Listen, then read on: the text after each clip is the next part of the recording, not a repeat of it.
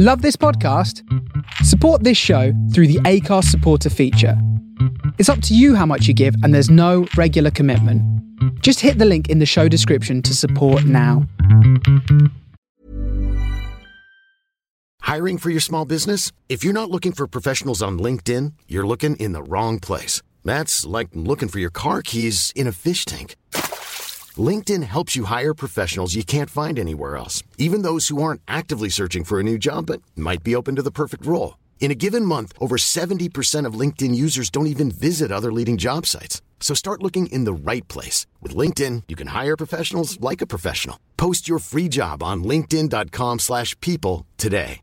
Ryan Reynolds here from Mint Mobile. With the price of just about everything going up during inflation, we thought we'd bring our prices down. So to help us, we brought in a reverse auctioneer, which is apparently a thing. Mint Mobile Unlimited Premium Wireless. How to get 30, 30, bit to get 30, bit to get 20, 20, 20, bit to get 20, 20, bit to get 15, 15, 15, 15, just $15 a month? Sold! Give it a try at mintmobile.com/switch. $45 up front for 3 months plus taxes and fees. Promo rate for new customers for limited time. Unlimited more than 40 gigabytes per month. Slows full terms at mintmobile.com. Are we going to reveal at any point that you were named after James Herbert, James?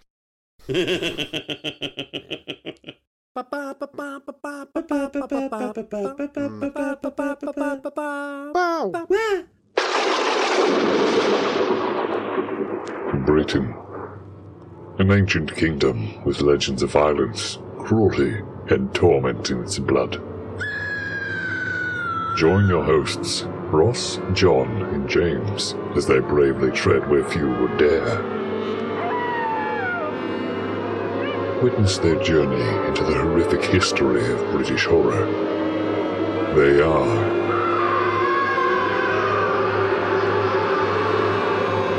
the General Witchfinders.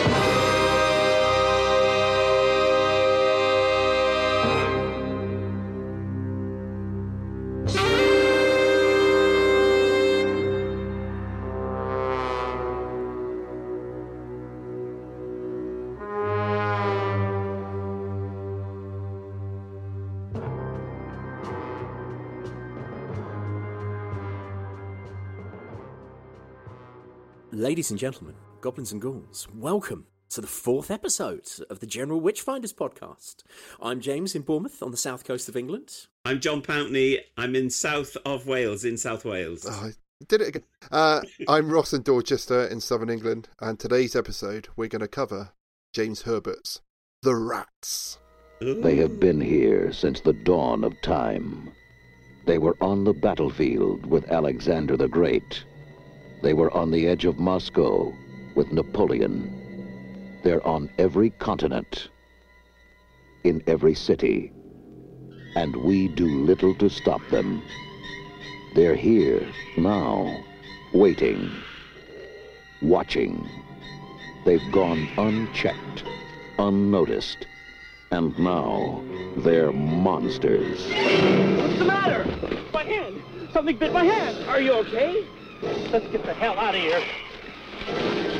But the bite itself is much larger than anything I'm familiar with. No, if I had to guess, I'd say something in the order of a Great Dane. Except the dogs don't have the jaw pressure to stab through those metacarpals that cleanly. Would you believe the other day I saw a rat this big? Are you through? No, I mean it. He was this big. Perhaps you could just go and check out the drain for me, please? It's hard to believe that rats, even sewer rats, would attack a grown man. As far as I'm concerned, they're just stories. Overpopulated, oversized, and hungry.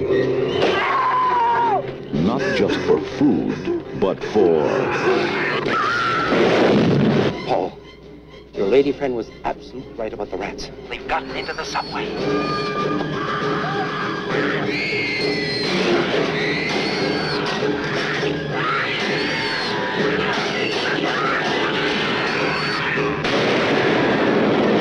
The rat population of the world is estimated to be 108 billion, 24 times the human population. And this comes with a General Witchfinders trigger warning. this book has some very outdated attitudes, language, and cultural depiction, which may cause offence today. So, the plot. Harris, a young East London art teacher, notices that one of his students has a bloodied bandage around his hand. Meanwhile, a baby girl and her dog are killed by mischief of giant rats. Harris takes the student to the hospital and sees the grieving mother with her dead child. According to the doctor, the number of seemingly unprovoked rat attacks have increased. The rats become increasingly more vicious and daring as more and more public places are attacked, including a tube station and Harris's own school. Where did these mutant rats come from? And how can they be stopped? James Herbert became inspired to write The Rats, his first novel, in early 1972 whilst watching Todd Browning's Dracula, specifically after seeing the scenes where Renfield describes a nightmare he had involving hordes of rats. Published 2 years later, the first paperback edition sold out. After 3 weeks, it received harsh criticism upon publication, deemed to be far too graphic, and its portrayals of death and mutilation. James Herbert went on to write 23 books, including 3 sequels to The Rats, selling over 54 million copies worldwide. Yes. So, here we go. Is a mischief a group of rats, like a parliament of owls? Yes, I looked it up. Is it really? Oh, good research. Good research. Yeah. And a rat attack, that's how you describe when you knock on a door, isn't it? A rat attack. Yeah. Rat attack. Yeah, absolutely. My initial idea was to start a James Herbert podcast. Good grief. Mainly because I wanted to, for the name I came up with was Herbert Goes Bananas. Nice. And that was after I recently read The Spear, James Herbert book about Nazi artifacts. Are you talking about the Spear of Destiny? The Spear of Destiny, yeah. The spear that is said to have pierced the side of Christ, the torso of Christ, yes, yeah. upon his crucifixion by the Romans. Yeah, I read that over Christmas, and it was pretty mental, and ripped off from someone else's book, wasn't it? So, on a bit of research, found out, it got sued for plagiarism over that. And I think I mooted that to you guys, but I don't think either of you had any interest in reading that many James Herbert books. Absolutely chuffing not. No. However, when John came up with the idea for a horror podcast, I thought I'd be able to shoehorn in at least one James Herbert book. And I think all of us, I think all three of us have got a joint sort of history with James Herbert. Well, when you put it like that, because I was going to say that for me, I became aware of him at school via Ross, because I was going to say, Ross, you need to explain how, because you were reading The Magic Cottage, which is set in nearby to us. Oh, I didn't realise New Forest. Oh, okay, yeah, New Forest. Oh, right. And then after that, I was intrigued by that, because at that age, 13 and 14, you hadn't yet acquired the critical faculties that you're going to get as you're older. Like, you don't go like, what's the theme? What's the subtext here? Or what's the characterization? Like, at that age, I was just like, is it a good story? So for me, there was no real kind of delineation between like the novelization of Aliens and Joseph Heller's Catch-22. It was just like, they're both good stories. Yeah. I've enjoyed them both. And so, like, when Ross said to me, I've been reading The Magic Cottage, it's really, really good. I was like, okay, I'll give that a go. And I seem to remember I got, because of course I always ask for book tokens for Christmas. I still would, quite frankly. And I got The Jonah, which is his one, like the Dark Twin one, and Moon, of which I remember absolutely I can't remember anything about Moon. I remember there's something on a dam. There's a scene on a dam in the moonlight. Okay. I've read that book, the entire book, and that's literally all I remember is that sentence. I bet we can all remember all the sex scenes, though, out of every single one of those books. Weirdly enough, I can't. I can remember you telling me the one... Ross will remember for me. No, I think wasn't there the one which Lenny Henry was going to make into a film about a journalist? Just the sex scene? Creed. Yes, that is the one though where he's a photographer. Yeah, and he sees stuff. And he looks like negatives. And I can't remember the sex scene. All I can remember is all the characters comment that he looks like Mickey Rourke. And it's obviously James Herbert, as I think we'll find with The Rats, that all of his heroes are James Herbert, aren't Occurs they? to me that all the heroes in his books got gradually older as James Herbert himself became older. Write what you know, Yeah, exactly. or not, as we're going to see this evening in the case of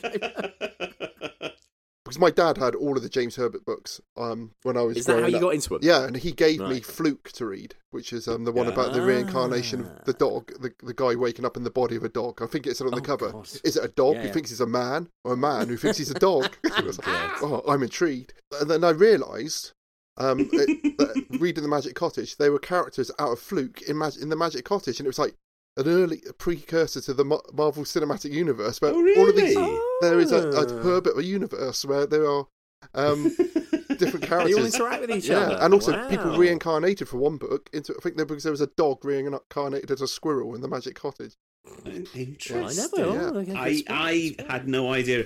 The only one that I'm kind of pondering rereading now is The Fog, which I read The Rats first, and I've been trying to work out in my head, and this is the story that I was stopped from telling last week by Ross, because he said, save it. Save it, yeah. So I think I definitely read The Rats before Italia 90, because I was plagued with waking nightmares of seeing the stadiums on the TV and seeing rats rush into the stadium and attack the people and the players. Christ. And this was a big psychological cloud over me in 1990. Well, I know we're going to rip this book apart in a moment, like a baby. Quite literally on camera. Yeah, like a baby.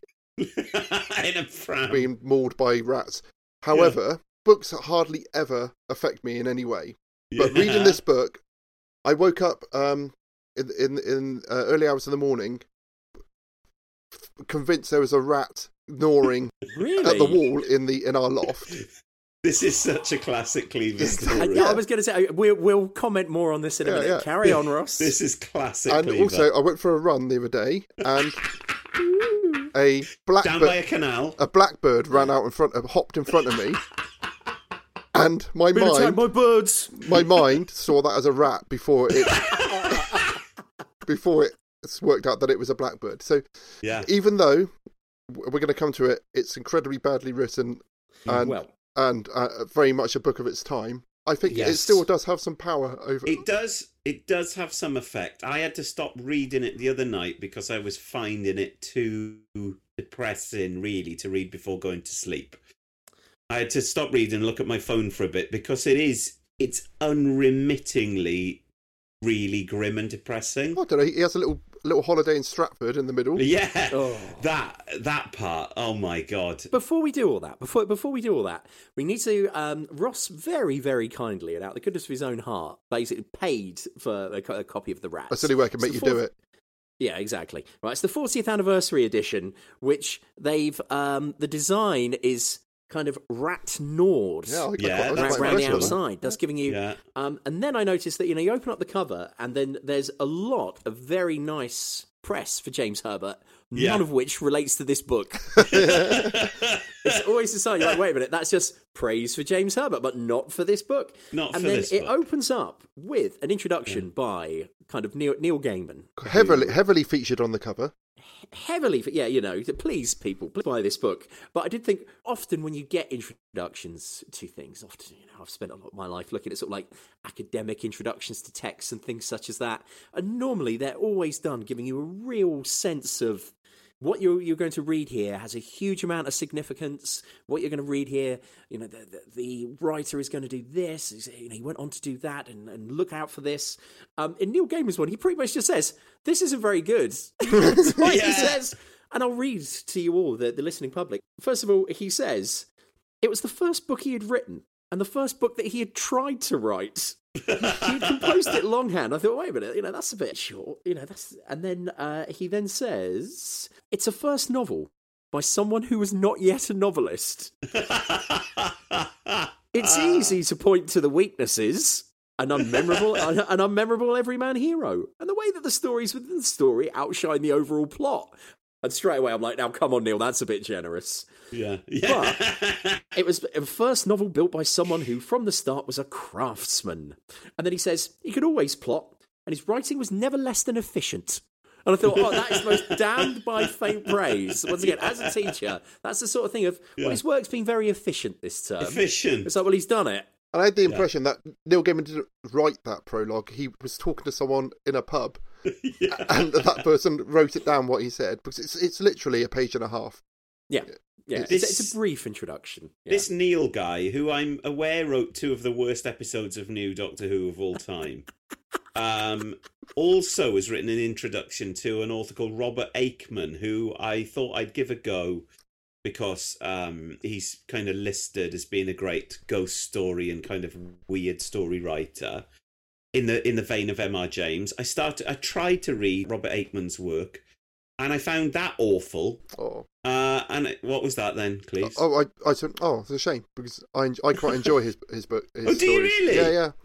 I thought they were awful, and so I think that Neil, you don't know what you're talking about, mate. You've written a foreword for two authors who are both terrible authors. So are you trying to make yourself look good, or have you not got very good taste in literature? And of course, remember, recently he got in trouble for kind of breaking the original COVID lockdown. After splitting up with his wife, Amanda Palmer, he just buggered off back to Scotland, didn't he? Yeah, from New Zealand, wasn't it? Yeah. And he's like, so what? I'm in Scotland now. Sorry, everyone. Yeah, what a clown. So, yeah. If Neil Gaiman is like Paul Daniels, who found out mentioned him on a episode of our podcast and then listened to it. Neil, if you are listening to this, I do like some of your stuff. Neil, I don't really even know who you are, but I do know that Nightmare in Silver was in my bottom 5 probably television series episodes of all time. And that's like, it's worse than an episode of Watchdog from like 1990 or something. That no longer is even current. It has a nostalgia factor. Oh, man. Okay. So that's the introduction. So even the man giving you the introduction says, this isn't all that. Brace yourself. Yeah. And so, yes, we then get a load of kind of like vignettes, as we said in the introduction, of basically just rats attacking people and killing people. As you're reading it, it felt to me like our friend Neil was saying that this was someone who was just trying to work out how to write a novel. And I think he thought, okay, I'll write some little short stories about some people and then stick a rat attack in at the end. Yeah. So the first one, we come across a salesman who loses his job after his colleagues discover that he's gay and has been having sex with a younger male trainee. Yeah. Yes. He discovers this whilst sitting on the toilet and reading the writing about his illicit affair on the back of the toilet door. And then he cries for ages and sits on the toilet for quite a long time before having the courage to leave. Then he becomes an alcoholic. Yeah, and then then a recurring theme in the book becomes an alcoholic tramp. Alcoholic, which happens to quite a few people in this. Was London just festooned with alcoholic tramps in the 70s? The word that kept flashing up in my mind, like the neon lettering at the start of the Arena programme when it floats up in the bottle, was problematic. Everything about these vignettes is problematic. If you're writing a novel, the vignettes are good in some ways. I think there's too many of them. But what makes them really scattershot is the fact that he introduces characters for the point of then killing them. Yeah. So characters aren't introduced and then pop up later in the story in a way which kind of weaves the narrative together. Characters are introduced, you get the whole bloody life story, and then it's like there was a scratching on the door. Michael felt his sphincter tighten and his heart pulse. Suddenly, beady eyes were looking at him through the keyhole. A rat jumped in, twisted off his genitals with one gargantuan leap. I'm pleased that John's gone for this straight away because, I've highlighted this before we did the episode for them all, and I've got it ready before you go. I've got it indicated in my text. And I'm going to explain why. And I've wanted, straight away from the start when we do General Witchfinders, I've not wanted to talk about my own life and my own embarrassing experiences too much. But I feel in this circumstance, I know, right? I'm going to read the bit out, and then I'm going to tell you why it's so utterly ridiculous. Yeah, right? Okay, so everyone get comfy. Plump up your cushions. Yeah. The bearded man had risen to his feet, pulling a wriggling body from his face and tearing mostly hair from his cheek in the process. But As he stood, one of the larger rats leapt at his groin, pulling away his genitals with one mighty twist of its body. The tramp screamed and fell to his knees, thrusting his hands between his legs as if to stop the flow of blood. But he was immediately engulfed and toppled over by a wave of black bristling bodies. Now, straight when I read this, I was like, what? Right? How big was that rat? Right? Because they say, they're big. They're big. But I'm still thinking, even with the size they are, it's no bigger than, like, say, a Scottish Terrier. Apparently, in the film version, they dressed up Dachshund hounds. I think at one point it's mentioned that they're 2 feet long. Yeah, apart from the big ones at the end. That. So, and here's my tale for you. There was a period in which I was living in a house share. The details of which need not bore us all now. Well, actually, some of the details do need to bore us, right? It was owned by 2 people who had retired to the south of France, the house. Yeah. And their daughter was kind of like the de facto landlord and sort of one of my housemates. So there were 4 of us living in this house. It was a very, very large house. And then in the summer, what would happen was the owners of the house would return for a couple of weeks just to see the family, and they would stay in the house. Now, they owned a German Shepherd that absolutely, I'm quite scared of dogs anyway, but this thing scared the life out of me. Absolutely terrified me. The females of the family couldn't walk this dog because it was just so out of control. And just like, and would like pull. It was so strong they couldn't hold on to the lead. This is what we're talking about. And straight from the off, it just looked at me and was like, "Don't like you, mate. I don't like you." And whenever I would come into the house, it would run at me and leap up at me. Like, like, "Oh no, Jazz, get down, Jazz, get down." Yeah, he doesn't like it, and it's me like, right. So, cut to the one summer that I was there. I'd just been down at the beach. I live on the coast. I'd come back to the house and kind of gone, "Hello." No response anywhere. Went up to the first floor. Cujo. The lounge, yeah. And Cujo, Jazz was right there. And straight away I just thought, oh, fork. The normal family members that hold it off of me, stop attacking me, aren't there. And I thought, I don't quite know what to do here. So, and as a this is a big German Shepherd, I'm quite tall. I'm a tall man, but this thing virtually came up to my waist, and it just walked across the lounge. And I thought, don't run, it'll attack you. And it came up, and I was just wearing a pair of shorts. We've all been there, just down at the beach with the shorts. And it sniffed around me for a moment, and then basically it then bit my testicles. But this is what I'm saying. I went, whoa! And then sort of let back, trying to hold it. See, already this is more terrifying than the rats, isn't it? Right? Hold my fear in place. And is that what you call your vital parts? Yes. My fear. Right? I held my fear in place. The Randall fear. The dog kind of held back, looked at me, and I backed out of the room and then pegged it upstairs and closed the door to my room. Now, I'm pleased to say the dog did not draw blood. And it's still in there, James, I can see. Absolutely. Right, but the point what I'm making here is if a German Shepherd with his mouth doesn't get the entire... the entire array down there. I'm sorry, even a genetically mutated rat isn't going to bite off your entire cock and balls in one go. In one mighty twist. Yeah, one mighty... I was like, come on. What, even through his tramp trousers? I know. Does it imply at that point that he's got his trousers down? There was a scene later on where someone gets attacked and loses all of their clothes. Yeah, on the tube, a woman becomes on the train. A fat, totally naked woman with rats hanging off of each of her pendulous breasts. What happened for her to lose her clothes? Okay, chapter 2. Thank you for letting me get that trauma off my chest, everyone. I have got to say that I found that chapter very problematic. The first one. I do. Yeah, I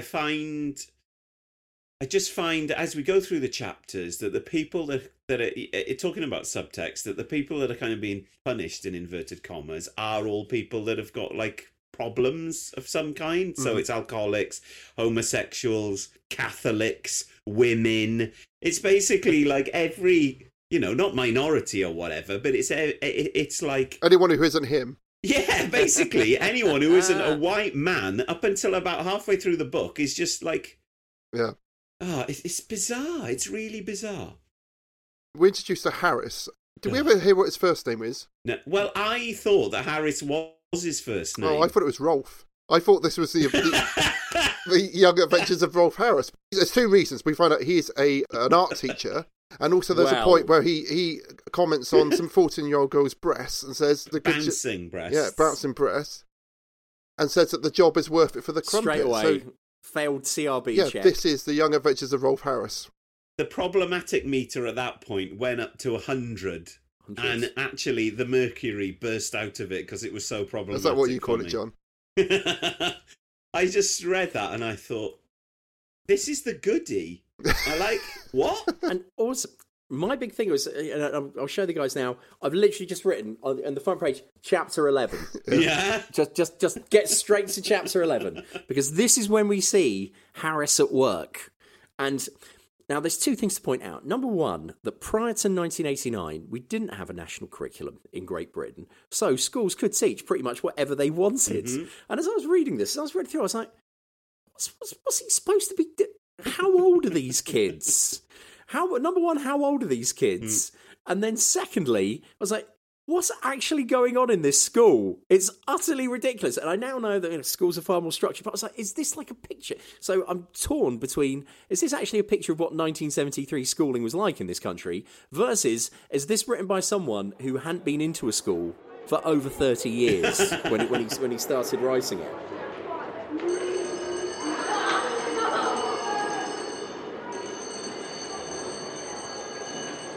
All right, you lot, shut up! He barks above the din. Scaly, sit down and blow your nose. Thomas, away from the window, back to your seat. Maureen, put your mirror away now. Right, all had a good weekend? That's enough. Let's call the register. No one teaches like this. Trust me, nobody teaches like this. They do if you've seen Please Sir, that's basically just Please Sir, isn't it? That's what it's saying. The pupils sensed he was in a good mood and knew they could get away with a little more cheek than normal. This morning, anyway. Only 2 absentees. Not bad for a Monday morning. Yes, Carlos, what is it? Toilet? We've only just got in. Go on then, you'll never concentrate if you don't. Carlos, a thin, dark-skinned boy, thanked him, sir, and left the room. A smirk on his face when he had his back to the teacher. He gets them all to basically draw. He just gets them to do some drawing. An animal. Draw an animal. It's the sort of thing you give a 5-year-old to do. Exactly, because I was reading it, I was like, how old are these kids? Right, because then he says, any good at drawing monkeys, Morris? No, sir. Well, try copying from a mirror, Harris told him, knowing that the class expected and enjoyed his bringing down of a loudmouth, even though any one of them could be next. Feeble, Harris thought. Not bad for a Monday morning. I thought that maybe this was his form, and then he had them for a bit, and then they went to other classes, because I think that's what I did in high school. You went in, you saw Mr. Kane, he took register, and then you had your first lesson after like 20 minutes or something. But why you doing art first thing in the morning, I don't know. You'd never have art at the start, would you? Let's draw an animal. At that moment, Carlos burst into the room in a state of extreme agitation. Sir, in the playground, there's one of them things. He gesticulated towards the window, his eyes wide, smiling in excitement. And then we find out, they says, there wasn't one of them things, but several huge black rats. And I was like, nobody talks like this. One of them things, sir. Well, let's just pop back to... Chapter 2. Chapter 2. James is trying to improve the narrative by making it non-linear. As if Stephen Moffat had written it. The main character dies at the end and flies off in a giant space cafeteria. Exactly, yeah. No, the main character dies at the beginning, and then it's... Yeah. Oh, God. Let's not talk about that. I thought this was quite disturbing for me when there was a baby who was killed by some rats. Yeah. So a little baby is killed by the rats when its mum goes next door Horrible to get and some pointless. tea. The dog trying to protect the baby. But, however, Yeah. I think quite effective. And also, nothing too problematic in there apart from a baby being killed. Well, it's just gratuitous, and it's pulp. It's like the lowest form of pulp fiction, isn't it? So you can't... To go from Neil... How do you say his name? Is it Gaiman or Gaiman? Gaiman. Potato, yeah. I'll say Neil himself, because I think that's what he is on Twitter. To go from Neil himself's forward, when you think of him as being quite a renowned author, to then go into this kind of sloppy, gratuitous... it's just horrific. and not horrific. He purposely went through this book trying to think of all the most shocking things he could possibly think of. Oh, yeah, definitely. So, yeah, at that point, writing about a sympathetic gay character would have been shocking to people to read that, and that's, And then in 73, a baby being killed, a mother pulling the dead baby's arm off and all that kind of stuff was pretty ridiculous. Pretty horrific. But then in the story, there's a boy called, I think it's Keogh? Keogh. Keogh. Yeah. He's been bitten by one of the rats, and Harris takes him to the hospital, and that's where they find out about the multiple rat attacks. Then we have a chapter about a character called Mary Kelly. Hang on, let's not quite get to Mary Kelly yet, because that's by far the most problematic neon light of the whole book. With Keogh, it almost becomes interesting. Keogh comes in. He's got the check shirt on, he's got jeans on. I think it mentions something about his shoes as well. And you think, right, we're in the 70s now. I can kind of see this in mind. He's been bitten, they go to the hospital, he's seen to by a nurse, and then you have this kind of coincidental action of where the mother comes in with the dead baby from the attack. And you think, oh, he's lining up now things that have happened in the narrative, and that starts to make sense, and you start to get this kind of feeling of impending doom. But then he literally just throws all that up in the air and then writes a mini short story about this woman, Mary Kelly, who is most famously a victim of Jack the Ripper. So Jack it's bizarre the Ripper. it's bizarre that he reuses that Of name. all the names to pick. Yeah. And then he's got like this 10, 15 page interlude It's where one of the longest chapters. Oh, it's awful. Yeah. And he basically tells this woman's life story, which is weird. Which is basically a story of a woman who couldn't have an orgasm and was having sex with as many people as she possibly could until she met someone who had a giant knob, who could then give her an orgasm, which she was really happy about. They were going to get married, and then he got run over by a tank when he went off to war, before the war even started. Before the war started. So he's, a bit of a clumsy idiot. Which then led her to become an alcoholic tramp. Mary Shelley's... Mary Shelley. Mary Harris. No, fucking Mary hell. Kelly. Mary Kelly. So Mary Kelly is in... So she's an Irish Catholic. She's had this breakdown. She's become an alcoholic. You've had...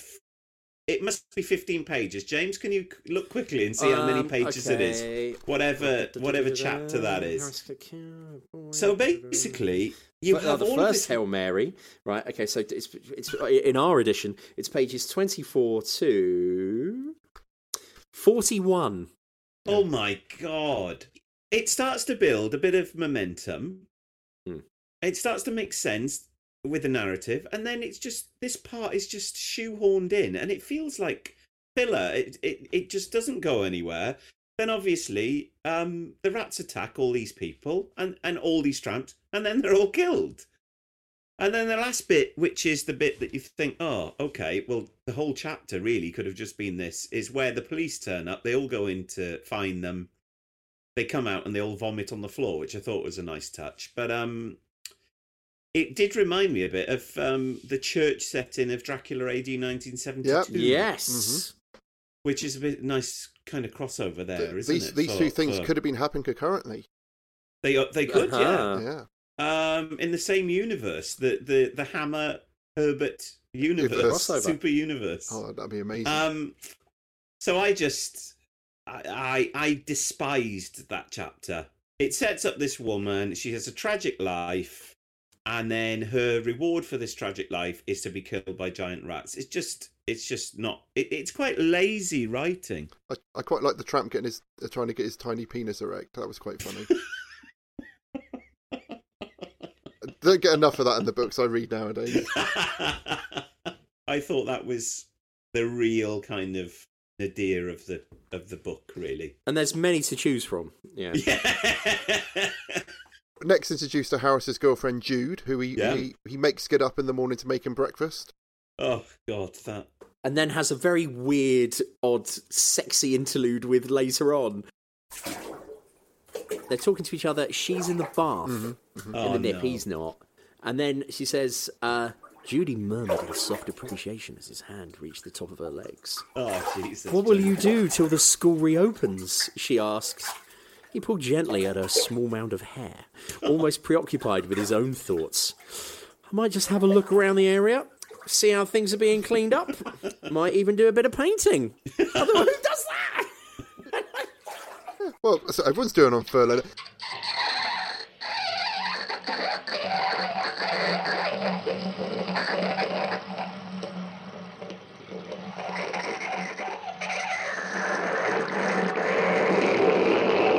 Well, who pulls on pubes? No one pulls on pubes. This is dated. This is one of the things that dated the book for me. Was the amount of pubes in this. It's so. It does show that James Herbert has a thing for pube pulling, because I think there's at least 3 points in this book where someone has their pubes tugged upon, which this is something which I think is a lost art now in the by person or persons unknown. The sex content in it is more horrific and more clumsily written than the horror, which is quite terrifying. Which is quite interesting as well, because I don't know if you guys watched the episode of Wogan I shared with you where James Herbert was on there. I watched about half of it, but Herbert's weird, creepy voice, and the other kind of jumped up guy who was so like Clive Barker, who's so eager to outshine James Herbert that he looks like his neck is going to explode, like the guy from Scanners. Like his blood pressure is I'm here as well, I've written loads of books, I've had films, I did Hellraiser. It's like, oh my God, it's like his eyes are going to pop out, and Terry's just like,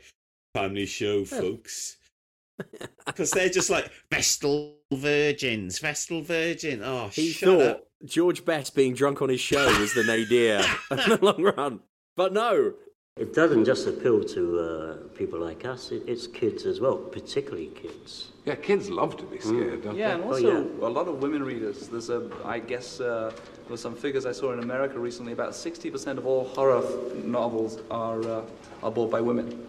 Yeah, but you're pushing it beyond the bounds that most people would want to take it. But it's still safe, right? It's like It's going still on safe, a ghost train ride. And in fact, they want us to do that for them. They want us to take it as far as we can go and drag them a little bit along the way. They can retreat, and we retreat as well before we go to the ultimate. And I don't know yet what the ultimate is. Do you retreat? I don't think so. I think you go to the limits. I've never censored myself. The thing I've always said is, everything I put in my books, I'll never say, no, Clive, you shouldn't say that. No, you forbid. I don't think you forbid yourself anything. No, I don't. I'm trying to be mild-mannered and family showish. Never mind, it's Halloween. Everybody wants to get frightened out of their wits tonight. But describe your stories. I mean, I know they're different, but do they have a central theme? I mean, your ultimate aim is to frighten the living daylights out of everybody. That's part of it. That's we entertain. We want to frighten people. We're like the roller coaster, the Big Dipper. We have our various themes, and it's usually good against evil. Sometimes we twist it and have evil against evil. But usually, I think with Clive's and certainly with mine, there is some kind of moral tone there. In that episode of Wogan, James Herbert says that children love reading his books, and I was thinking, if he knew kids were reading his books, why was he putting so many... Why does he put all this fucking filth in? Because it is filth. This is the kind of stuff, I think, reading this, that made Mary Whitehouse literally just her head rotate. Because it's just rubbish. It's just gratuitous, isn't it? Yeah, it's put in because it's just pulp. And I you can't dress this book up as anything else, really. But however, I got to say, as a 14-year-old boy, it was fucking amazing. It was everything I wanted to read in a book. Sex, violence, and the supernatural, just all put into one. I remember strangely little about it, actually, and I know that it did make a big mark on me, and I know that I tried to read others of his books, and I thought they were potentially all quite rubbish. Reading it now, it obviously didn't make much a mark on me, because the only bit I remembered really was the ending, I think, which is ludicrous. I stopped reading them around when Portent, when the Earth was rebelling against the human race. What? And was sort of killing people. And there's Hang on, there was a glitch as you said the first part of the sentence, and I feel like I've just lost half an hour. He wrote a book called Portent, and it's all about environmentalism, and the Earth starts rebelling against humans and killing them. And there's a scene where a woman has sex with a tree in it. That's that M. Night Shyamalan film. It was an absolute bomb. Which I can't remember the title of. I liked that film. I stopped reading these when the Doctor Who New Adventures started. Speaking of which, if you become a patron, there is an episode where me and John talk about the first New Adventure book on there. I do. As an aside, I do think Mark Gatiss's Nightshade, which is one of the very early New Adventures, does borrow very heavily from a James Herbert-inspired universe. I'm watching the Tom Baker Doctor Who's from the beginning at the moment, and the first one, Robot, which is a unit story. I was thinking this could be... The unit could have dealt with this whole rat story. This feels like late Pertwee. Another crossover. Yeah. So this is a Hammer, Doctor Who, Herbert crossover. Exactly. Let's bring in Quatermass as well, I think, because Quatermass would have been... He'd have loved these giant rats.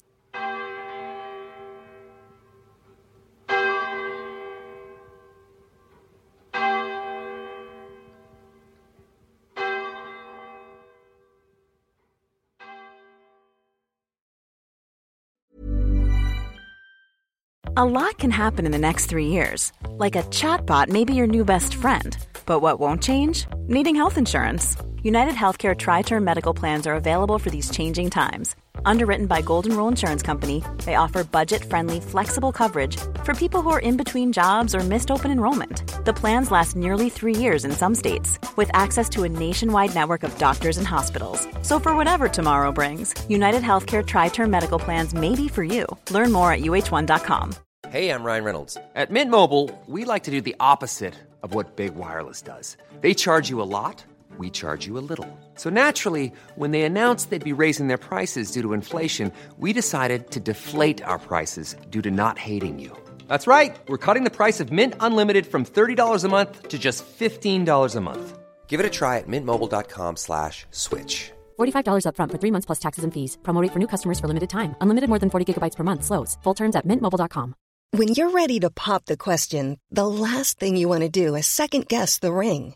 At BlueNile.com, you can design a one-of-a-kind ring with the ease and convenience of shopping online. Choose your diamond and setting. When you find the one, you'll get it delivered right to your door. Go to BlueNile.com and use promo code LISTEN to get $50 off your purchase of $500 or more. That's code LISTEN at BlueNile.com for $50 off your purchase. BlueNile.com, code LISTEN. Hiring for your small business? If you're not looking for professionals on LinkedIn, you're looking in the wrong place. That's like looking for your car keys in a fish tank. LinkedIn helps you hire professionals you can't find anywhere else, even those who aren't actively searching for a new job but might be open to the perfect role. In a given month, over 70% of LinkedIn users don't even visit other leading job sites. So start looking in the right place. With LinkedIn, you can hire professionals like a professional. Post your free job on linkedin.com/people today.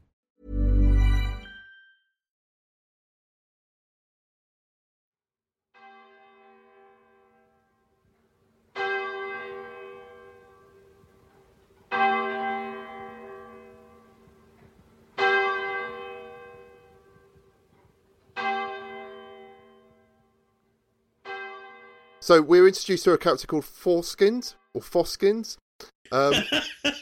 is for the Ministry of Health. And for some unknown reason, Harris is now brought in.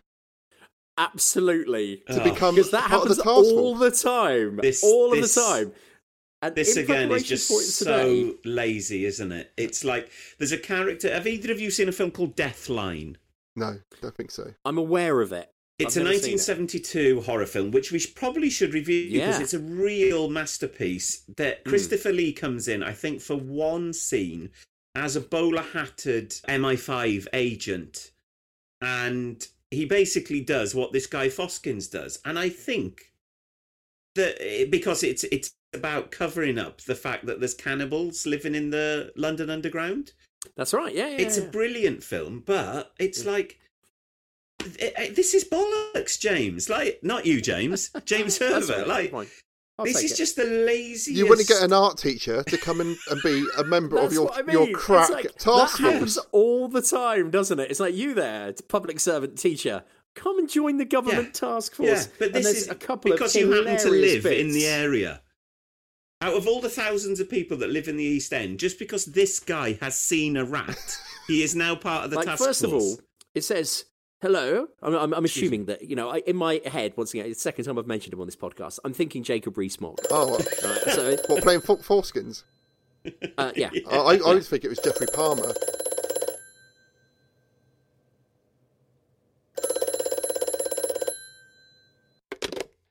Hello, Mr. Harris, Foskins here. After his initial surprise, Harris answered, "Hello, Foskins. What can I?" We wondered if you could help us in a small way, old chap. Well, of course, Just a few questions that some of our boys would like you to ask you. Nothing much, shouldn't take long. You see, it turns out that you're one of the very few people that have had actual contact with these killer rats and lived. If you'd come along this afternoon...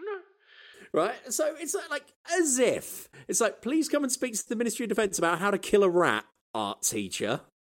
Well, I used a spade, or you know, I threw one of them into a wall. Brilliant. Put that on the whiteboard. Yes. I pushed it. Hit with spade. I pushed it Throw into a against wall. canal, and I hoped that they were so shocked that they would drown. Which is poor. And Yeah, but go then on. later on, a few pages later, it then says it suddenly dawned on Harris why he'd become in the operation.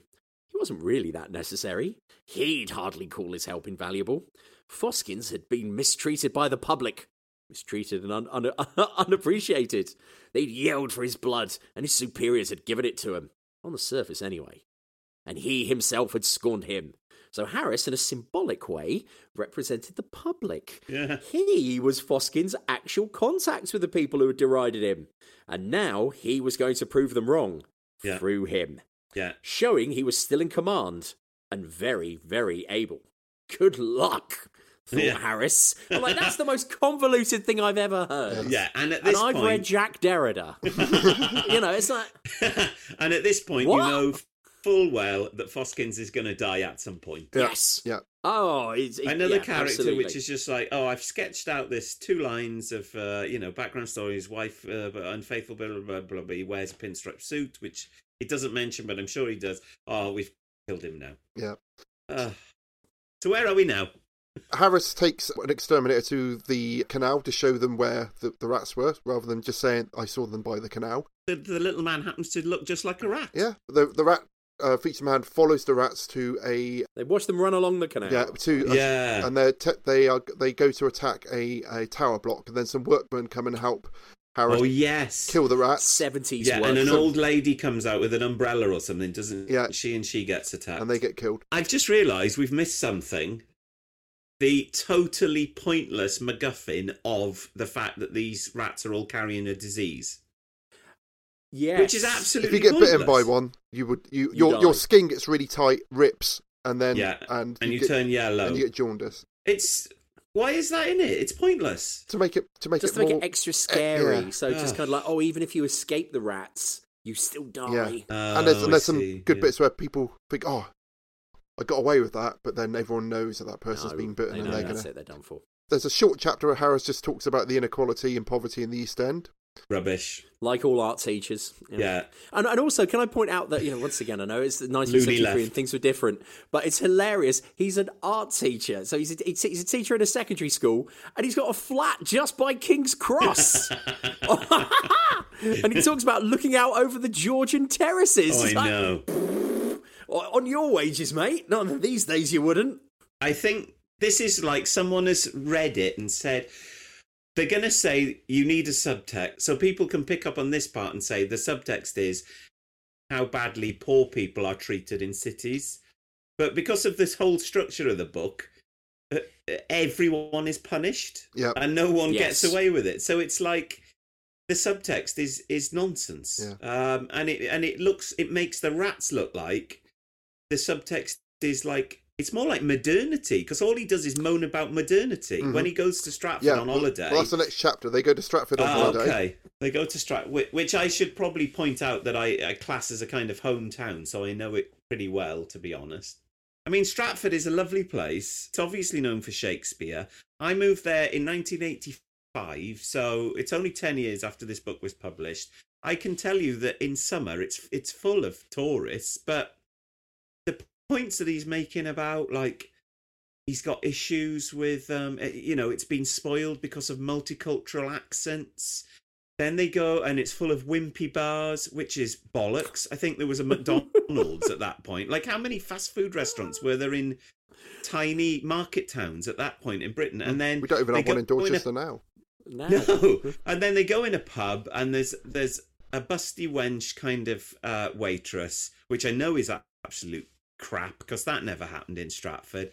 And then they're sat at a table and, like, a piece of wood that's made to look like the place look oldie worldy.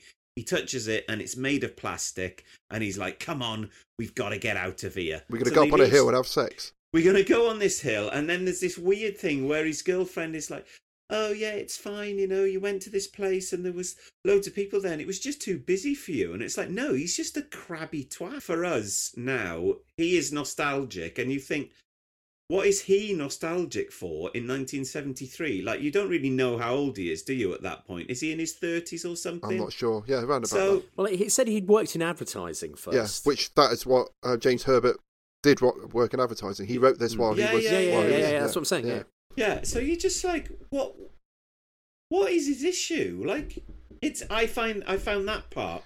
And he's even grumpy having sex. Because he can't get the right angle, and there's a whole sort of description of them trying to rotate while still being inside each. Bloody stupid! Blimey. It was horrible. No, we didn't need that. We didn't need that in lockdown. We've got enough on our plates. I think these bits show the book up really for what it is, and it's a kind of patchwork of vignettes, which he obviously enjoyed writing more than the narrative. So where he tries to stitch the narrative together, he's like, right, I don't know what's going to happen now, but they're going to go on holiday. They'll go to Stratford, and then I can put this bit in, this subtext of, like, modernity. But again, all that makes the rats look like is modernity and his fear of modernity. And that's what it said to me, that he was just terrified of black people coming in and modern life and pubes He likes pubes.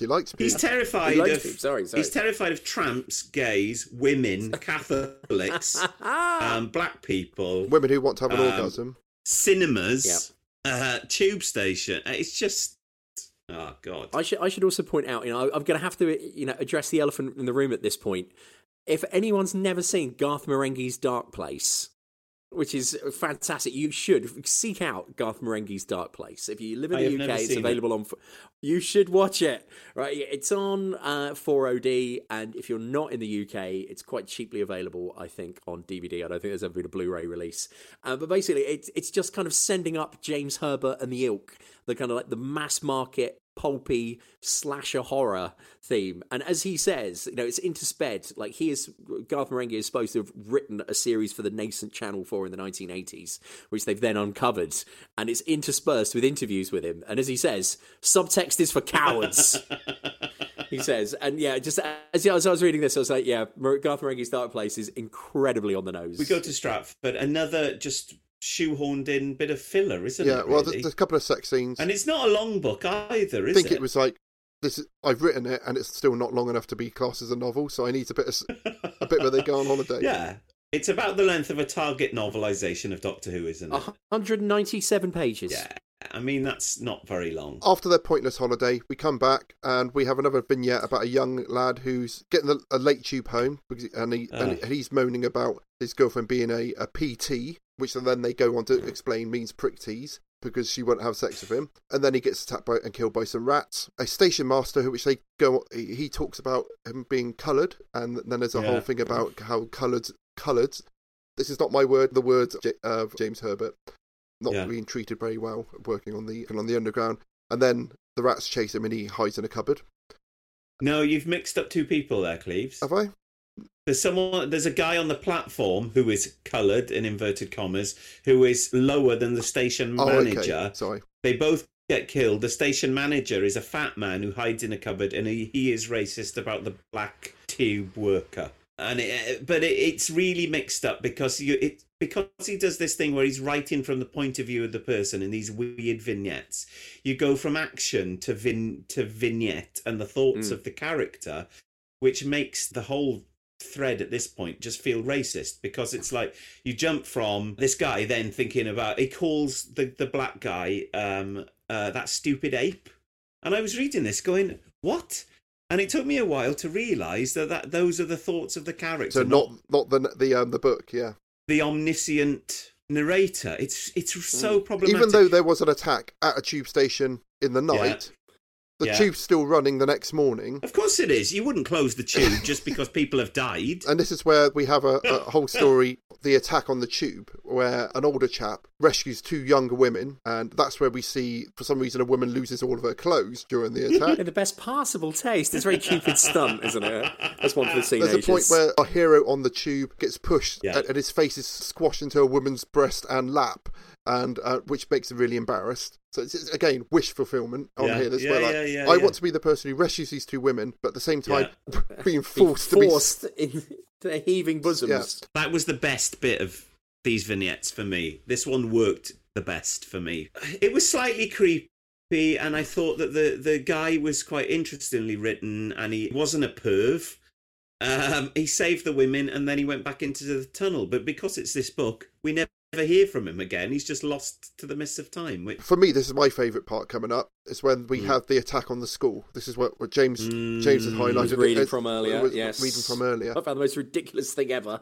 Which I picture as the school in remembrance of the Daleks. If anyone's seen that, it's a kind of classic Victorian London absolutely. school. It's got a basement, hasn't it? It's got a basement. It's got those benches with Bunsen burners on. It's got all that stuff. Big high windows. Although there's a small boy, even though they're all teenagers, at one point he picks up a small boy, and I thought, what's he doing there? He shouldn't be in that school. Oh yeah, he's about 7. Does he say he's 7? He says he's 7.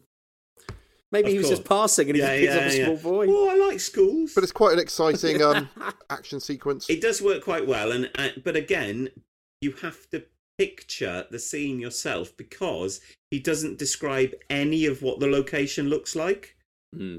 Which for me is a real problem, because you don't get a sense of, this could be a brand new modern comprehensive school, or it could be, like I've said, a Victorian school. So I just pictured it as my own senior school. That was what I saw. Oh, see, well, might have. Grimble, a beak-nosed sparrow of a man, pushed forward. Really, as deputy head, he began. We've no time for internal politics now, Grimble. Harris snapped, making some of the younger teachers hide smiles of pleasure behind their hands. Grimble was well known and Exactly. Grimble was well known and disliked for his conniving and petty ways. He turned away huffily. It's like, come on, mate. First of all, you don't, in school, you don't do that. We've got no time for internal politics now. We're being attacked by rats. Who would say that? The name and then also Grimble, the fact, like, the other well. teachers are like, that's him told. It's like, you'd be like, oh my god, killer rats are trying to kill us. Yeah, exactly. You'd be shitting yourself. No relation to reality. And I just thought the name Grimble was just the stupidest, most Dickensian. Well, yeah, it's like an idiot's idea of a Dickensian name, isn't it? It's like we've got to describe this man with the stupidest name. So it's like calling him like Mr. Willie or something, isn't it? It's just. John, you'll always be Mr. Willie to me from that now on. Mr. Willie round forward. Oh, as deputy head, said Mr. Willie. Basically, they defeat them by the fire brigade turning up and squirting them with hoses and drowning them. Yeah. So then we have closing doors. Yeah, closing doors and locking them in. They close doors. The headmaster. Yeah, I imagined him as one of those old men you don't see now. We have tweed jackets with like leather patches on the elbows. Absolutely. Yeah. So he's bitten. He's had his side like bored away, hasn't he? He's got the disease. Then we have Black Monday, where there's attacks all over the East End of London. I'm going to keep calling him Foreskins. Foreskins is asked to join a task force to come up with a way to solve the rat problem. As previously mentioned, bring him back Insane. Yeah. This is where they find out that there seems to be a mutant giant black rat strain, which has evolved with something which might have been illegally brought into the country. Yeah. Immigration subtext. Prefiguring UKIP. Yeah. They discuss that they may be used. So this just comes in here. They discuss that the rats may be using high frequency sounds to communicate. Yeah. Just because one of them looked up and turned its head at one point. Yeah. As if listening to There's something. also a weird point when we're told that a young boy just walked through a lot of the rats. Yeah. They just left him alone for some reason. They just looked at it was a mystery. Yeah, but they didn't have the signal to kill from this thing which is going to be introduced in the last 2 pages. Dun, dun, dun. Exactly. With no basis. But something we have to say at this point is that Harris is having this thing where he's like, ooh, there's something on the tip of my tongue that I can't remember that I've witnessed somewhere or someone's told me, and I don't know what it is, and and it's like, why is this in the story? It just doesn't make sense. So basically, he's read the prologue, and he doesn't know what that's got to do with the story, but he keeps remembering the prologue. That's what it is. So they agree to introduce a special virus to kill the rats, and they want to introduce this to the rats by feeding them infected puppies. That's right, listeners. Feeding them infected puppies. And the only person who could possibly show them where to put the infected puppies is Harris. So he is now... Yeah. Naturally. From the area. Yeah. Sorry, I must interject again. At this point, this is already the second time that this Foskins has cocked up this... situation. So the first time he's got in trouble because they brought in Ratkill and the guy has been eaten that works for Ratkill, and then he's been fired. Then they've brought him back to oversee this elite group of specialists, art teacher specialists. So he's supervising this elite group in the Ministry of Defence. In unit, yeah. But he's been fired but brought back in secret. And then later in the story we find out that happens again. So this guy has 3 goes at this and fails every time, basically, doesn't he? It's probably got something to do with his absolutely disastrous marriage, which we hear all about, and how his wife's been having sex with other men. Which is fine until she starts telling people about it. Yeah. So Harris shows some sites around the East End where the rats could be hiding to deploy the dogs. And at one location, they're attacked by lots of rats and they, again, narrowly escape. This is where they introduce these anti-rat suits. Yeah. Yes. Which is quite cool. I quite like that. It's a kind of plasticky material with visors and heavy gloves, aren't they? Yeah. I can see that quite well in my head, like what that looks like. Like that part works quite well. The virus seems to work and the rats start coming out to the streets to die and everyone celebrates. Yeah. Story's over. Yeah. Hey, Although this is only chapter 13. Yeah. Unlucky for some. So this is where we have the bath sex scene, which James read as a nice. All right, okay, cool. And then the sex in the bath is interrupted by a rat attack in the north of London. No, don't they go to a party to celebrate and then there's a phone call? The rats have gone bonkers, they're back. Okay. Yeah. Right, but we then get 2 of the aforementioned vignettes. One of them is an attack in a cinema. Yeah. And it features even a bit that I put, it's just so ridiculous, I'm going to have to read that out. Even I said, as someone who is an actual secondary school teacher, if one of my students, I don't teach English, but if someone who was 15 handed this into me, I'd just go to him, you can do better than that. That's dreadful. That's so heavy-handed, it's unbelievable. And then we also get the vignette of the zookeeper. Oh, I love that bit. Yeah. Oh, that made me laugh. I just love that. That was actually funny. Yeah. So first of all, the rats attack the cinema, and there's a desperate kind of fight for survival, which fails, and everyone in the cinema is killed. Prelude to a boob feel. There's a whole thing about him putting a hand inside someone's bra and having a grape. Yeah, before this all happens. And then when it says the vermin were on him in an instant, smothering his body with their own foul-smelling forms, biting into him, pushing each other aside to get at his flesh. His arms beat at them, growing weaker and weaker at every effort, until he finally lay across his face, put them across his face for protection, allowing the creatures to gorge themselves on his body, raising one arm from his eyes. He stared up uncomprehendingly at the huge coloured screen above him. His eyes read the words, and his voice spoke them faintly, but his brain did not understand. He whispered, "The end." And it's like, what? He whispered them, and this is just flashing back to our whole Frankenstein episodes. That's not how the brain works, mate. If you've said the words, part of your conscious mind is aware of what you've said. And you're also not going to be saying that while rats are eating your stomach and intestines. Absolutely. You're going to just be screaming. Fuck! Mummy! Yeah, so then we have the attack on London Zoo. Which is ripped off from Curse of the Cat People, whichever the first Cat People film is, and Quatermass Experiment. Oh. More Quatermass Experiment, because there's a bit where the creature breaks into London Zoo. I think he's ripped a lot of this off films, actually. A zookeeper tries to save the animals by setting them all free, and then is hilariously killed by a cheetah. Which is... In many ways, it prefigured and ahead of the recent Netflix hit documentary Tiger King, in which we find out that even though that you might breed them from when they were tiny cubs, they will turn and they will kill you. I do want to see a giraffe being taken down by some giant rats. I think that's something which needs to be captured on screen at some point. And a gorilla as well. I just thought, giant rats, however big they are, can't kill something like a gorilla. It would literally just smash them to smithereens. Stupid.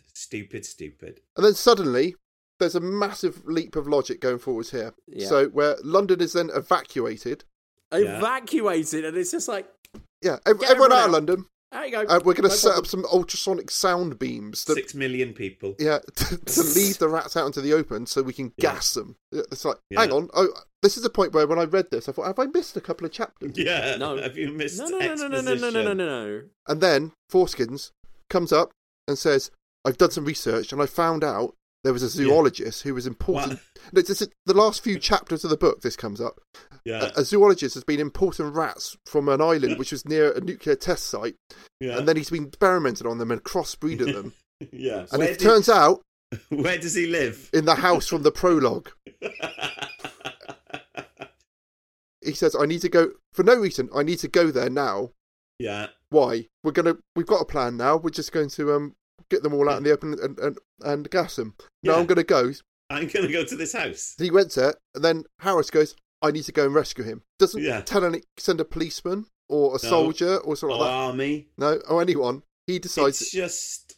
Yeah, all of this bit is where it really falls to pieces, isn't it? Yeah, but then he has to drive through all the rats at slow speed, wheels spinning over the crunching bodies and stuff, and that's where we come across the super giant big rats who headbutts his way through the windscreen of a car, which isn't that glass pretty strong on the windscreen of a car? I don't think a rat would say so. Yeah, could headbutt his way through. No bigger than a Yorkshire Terrier. Yeah, headbutts his way through.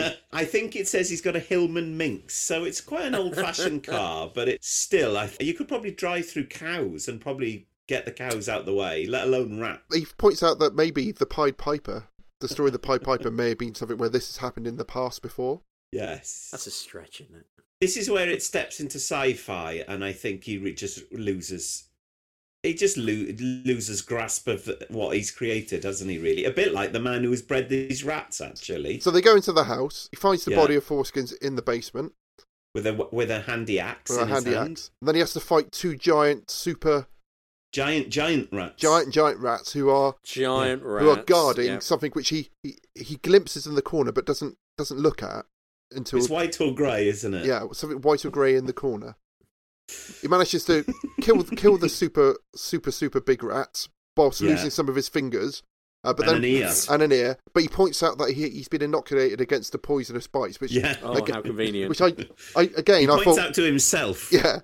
And I was thinking, did that happen in the book? I didn't realise they came up with a vaccine. No. Well, they mention a vaccine. Well, they mention that the rats they fed the puppies to the rats. The rats have died. Then the rats have come back because they've developed this immunity within weeks. But then, in the meantime, humans have already developed a vaccination for the rat's disease. which, you know, in like 2 weeks or something. Like, as we know, bearing in mind how long it's sort of it takes a while. It takes a year minimum. Which this is the point where for me it's a suspension of disbelief just becomes stretched. It's been stretched. Yeah, you know, kind of wafer thin as it is. Shoe pastry. But however, I would say I was enjoying the book at this point. I had to keep stopping and going back thinking, have I missed some chapters because it wasn't making any sense. But it was dragging me through.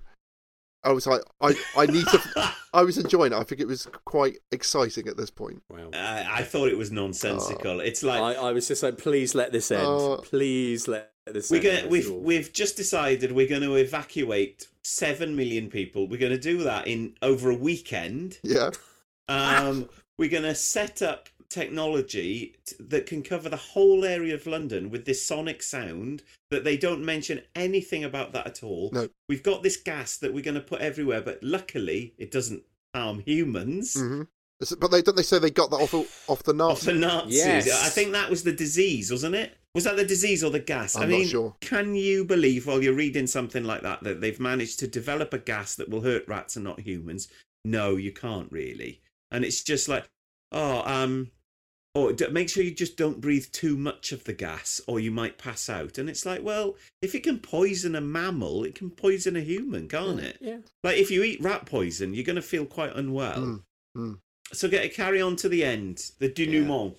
For everyone's benefit, Ross, for the love of God. At this point, he pulls the torch out of the dead hand of Foreskins to see what the white shape he saw in the corner was. Oh.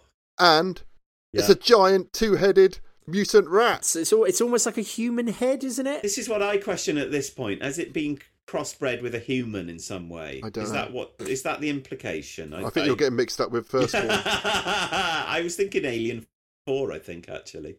This is where this comes out of nowhere. It's literally in the last 3 or 4 pages of the book. Oh, by the way, and that's what's been commanding them all. Yes. Yeah. It's like the commander rat. Yeah, they call it a rat king.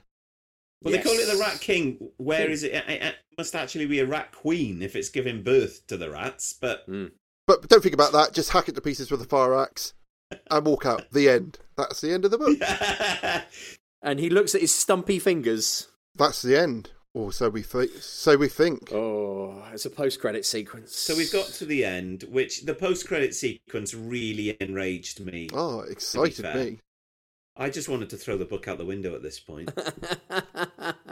So, in the post-credit sequence, one pregnant rat survives the gassing of London. It's locked in a basement with a load of food, which some shopkeeper has stored away to try and make some money after the big event. The rat gives birth, and one of those babies is another two-headed white mutant king rat. Gasp! The horror is not over. Just happens to be. So after all the travails of main character to get this sorted, he's had his ear bitten off, he's had his fingers bitten off, he's killed the main baddie. Just end the book there.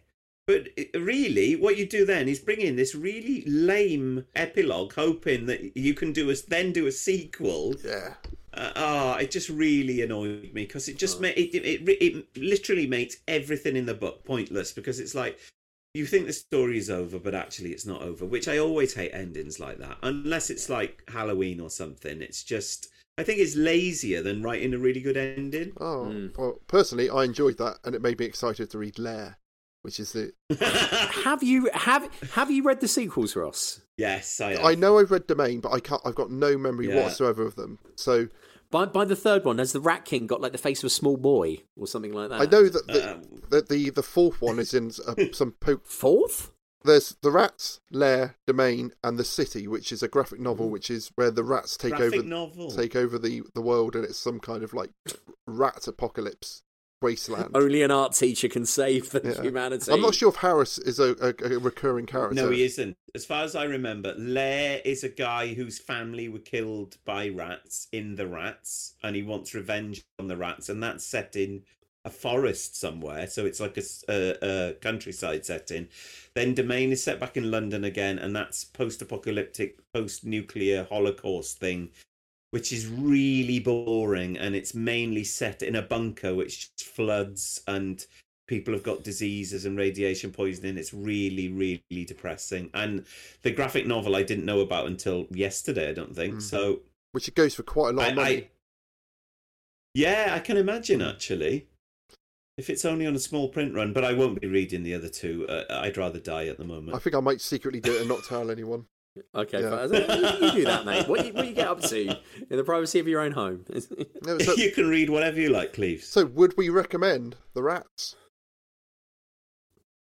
No. Absolutely not. As some kind of academic thing to look at how race and gender and all kinds of politics are dealt with in pulp fiction of the 1970s, yes. If I'm suggesting it to someone to read for fun, I would say absolutely not. No, yeah. A really pregnant pause then for you, Cleves. For me, I'm aware of all the things which are wrong with it, and oh no, here we go. And how I love it. Oh, I enjoyed it. I found it. I thought it was charming. I found it fun to read. I don't know if I'd recommend it to anyone because they may think that that's the kind of stuff I get off on, which I secretly do. I found it more enjoyable and horrific than the stuff which we've covered so far. So for me, this has been my favourite thing we've covered so far. Are you on drugs? That is the most outrageous thing I've ever heard you say, Cleves. But if we all agreed, it'd be a rubbish podcast, wouldn't it? Oh my God, that is demented. On that bombshell. Oh my God. It's got a scene where a man has a revelation sat on the toilet.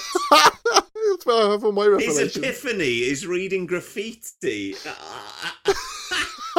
Raising one arm from round his eyes, he whispered the words. His voice spoke them, but his brain did not understand. The end. Come on, Ross. I'm not saying it's well written. I'm not saying it's a well written book. I'm just saying I enjoyed it. That's good. I think there are pulp stories you can enjoy, and I think there's just badly written, shoddy rubbish, and I think this is really badly written, shoddy rubbish. And I honestly can't believe that this went to print without anyone, a chain of command, looking at this and going, guys, we can't print this. This is doggerel. It's rubbish. Guy, the author of this book was one of the most famous British authors of his age. He was on chat shows. It tells you a lot about the mental acuity of the people reading this rubbish. And also that, yes, there was less entertainment around in the 1970s. That's what I thought. 3-day week and all He was the British Stephen King, but it is really interesting that he's completely forgotten now. No one talks about James Herbert at all. You know? Yeah. I think that's interesting. Of his time, as you say. Yeah, I think that, you see Stephen King being quite kind of... And he's problematic as well, if you look at some of his early stuff. Yeah, but he's very outspoken on Twitter, and he comes across as a good guy, and I'm doing inverted commas again. He's anti-Trump, and he seems quite sane. Whereas James Herbert, reading this, like the subtext for me is like I hadn't made that thing that you have both just pointed out about the the rats basically being illegal immigrants, and I think the whole subtext of the story is really problematic. It's one man having a nightmare about modern life coming to engulf him. John, remind me, what does it say on your Twitter handle? Modern life is rubbish. Yeah. So. I agree, but I don't write shoddy, racist, sexist, anti-Catholic novels. Oh, you're making me sound bad. I don't agree with any of his points of view. I just enjoyed reading the adventure. I just enjoy reading about points of view. Yeah.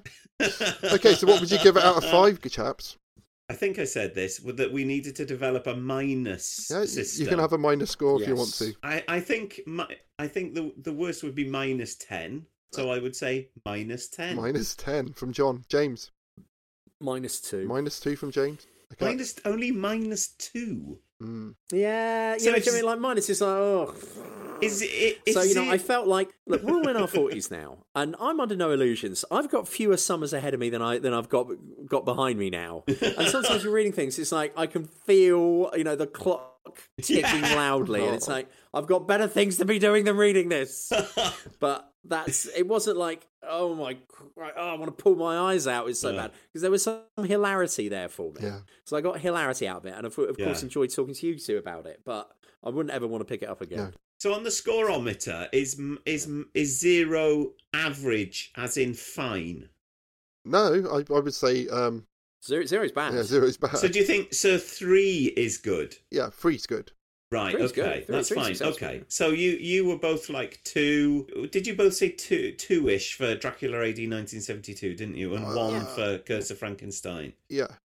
Okay, so I'm 13 points below where I was for. Yeah.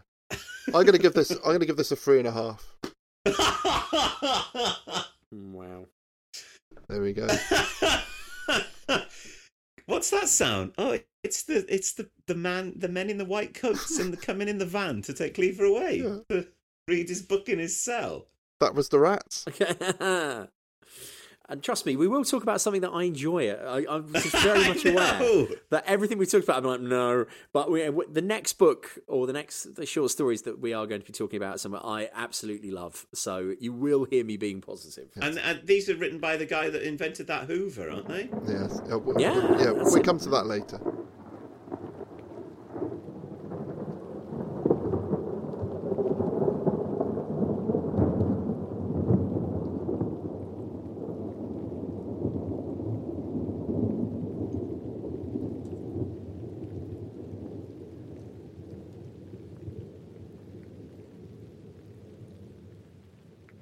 Next, we've got something horrific. I'm bringing to the table another old book, which I picked up from a charity shop called... This is called Lacey Linda's Love Stories. It's weird because there are no stories, just photos. And lots of them aren't in focus. I know they're problematic, but I enjoy them. No, problematic. It's a book called Dark Harvest by a woman called Anne Pilling. It's a children's book, but it is one of the most disturbing books I've read for quite a long time, including the rats. I would say it's probably scarier to me than the rats. It wouldn't be hard. And it's a classic story of a family who go on holiday to a remote sort of location away from the city. Weird things start happening to them, and it's a case of their cousin's there, and the cousin's obsessed with digging a hole in the back garden, and he starts like finding bones. They start having like nightmares about like this emaciated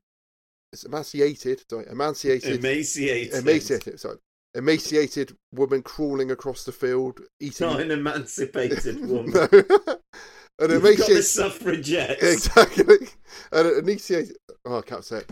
A starving woman dragging herself across a muddy field. This is all set in Ireland, and looking through the window, a boy gets obsessed that he's seen some weevils on someone's allotment, and he sets fire to it, and then ends up almost killing the man's dog and all this kind of stuff. So it just gets more and more intense with all these visions and things which are weirdly happening, and it's just. This sounds a bit like a memoir of your childhood. Oh, yeah, it's just really good, and I found out that it's the first part of a dark trilogy this woman's written, which I'm gonna have to get my hands on. But I recommend Dark Harvest if you want to have something which is probably written for 11-year-olds, which is going to really shit you up.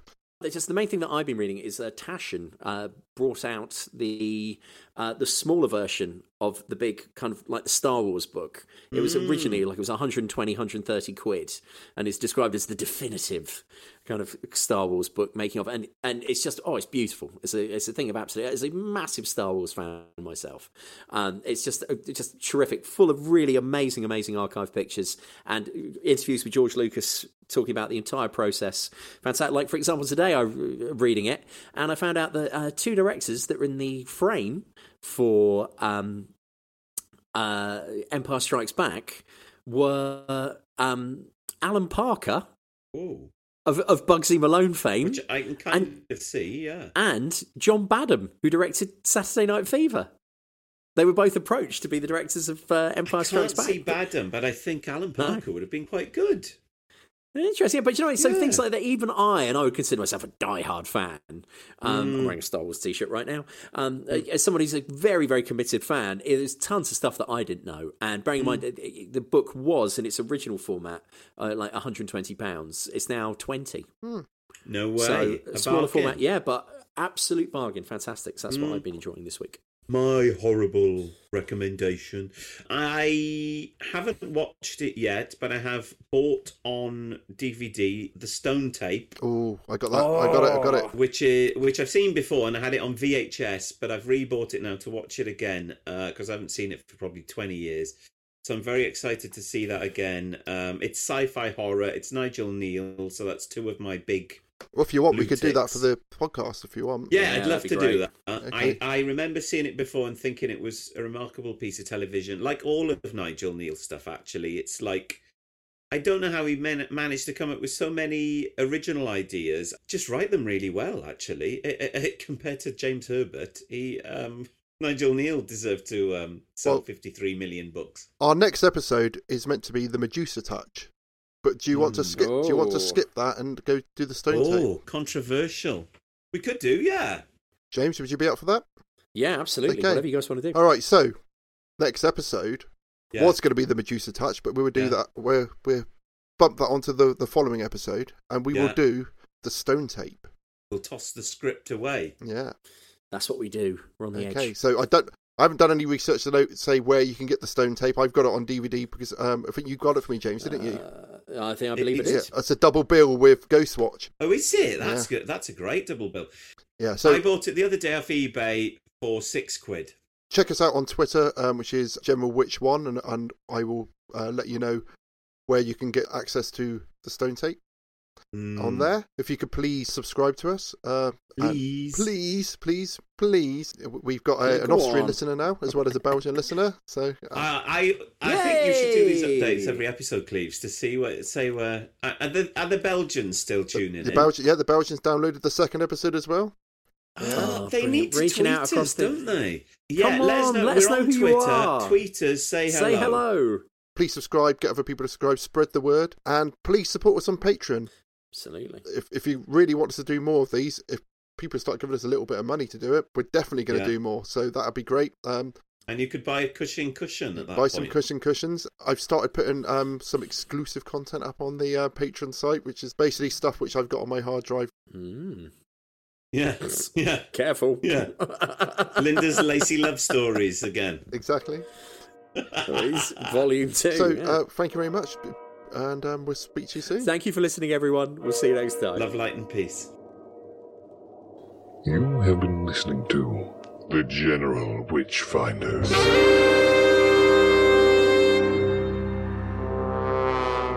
Support the show and continue the conversation at patreon.com/General Witchfinders. Subscribe and spread the word at generalwitchfinders.com. Farewell, and don't have nightmares.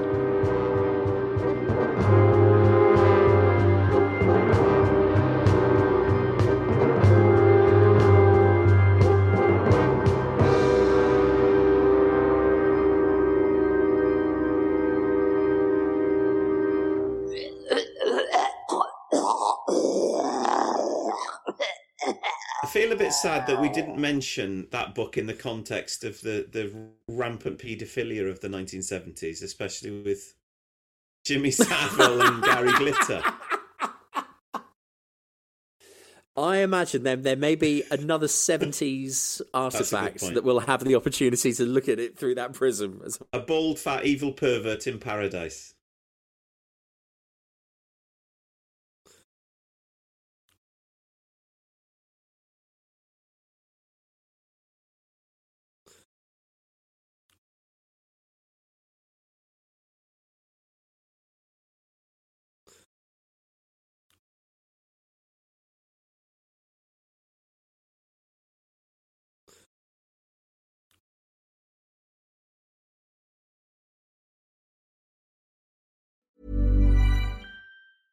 Hey, it's Paige DeSorbo from Giggly Squad. High quality fashion without the price tag. Say hello to Quince.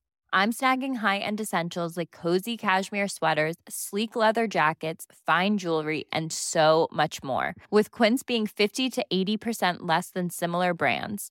And they partner with factories that prioritize safe, ethical, and responsible manufacturing. I love that. Luxury quality within reach. Go to quince.com/style to get free shipping and 365-day returns on your next order. Quince.com/style.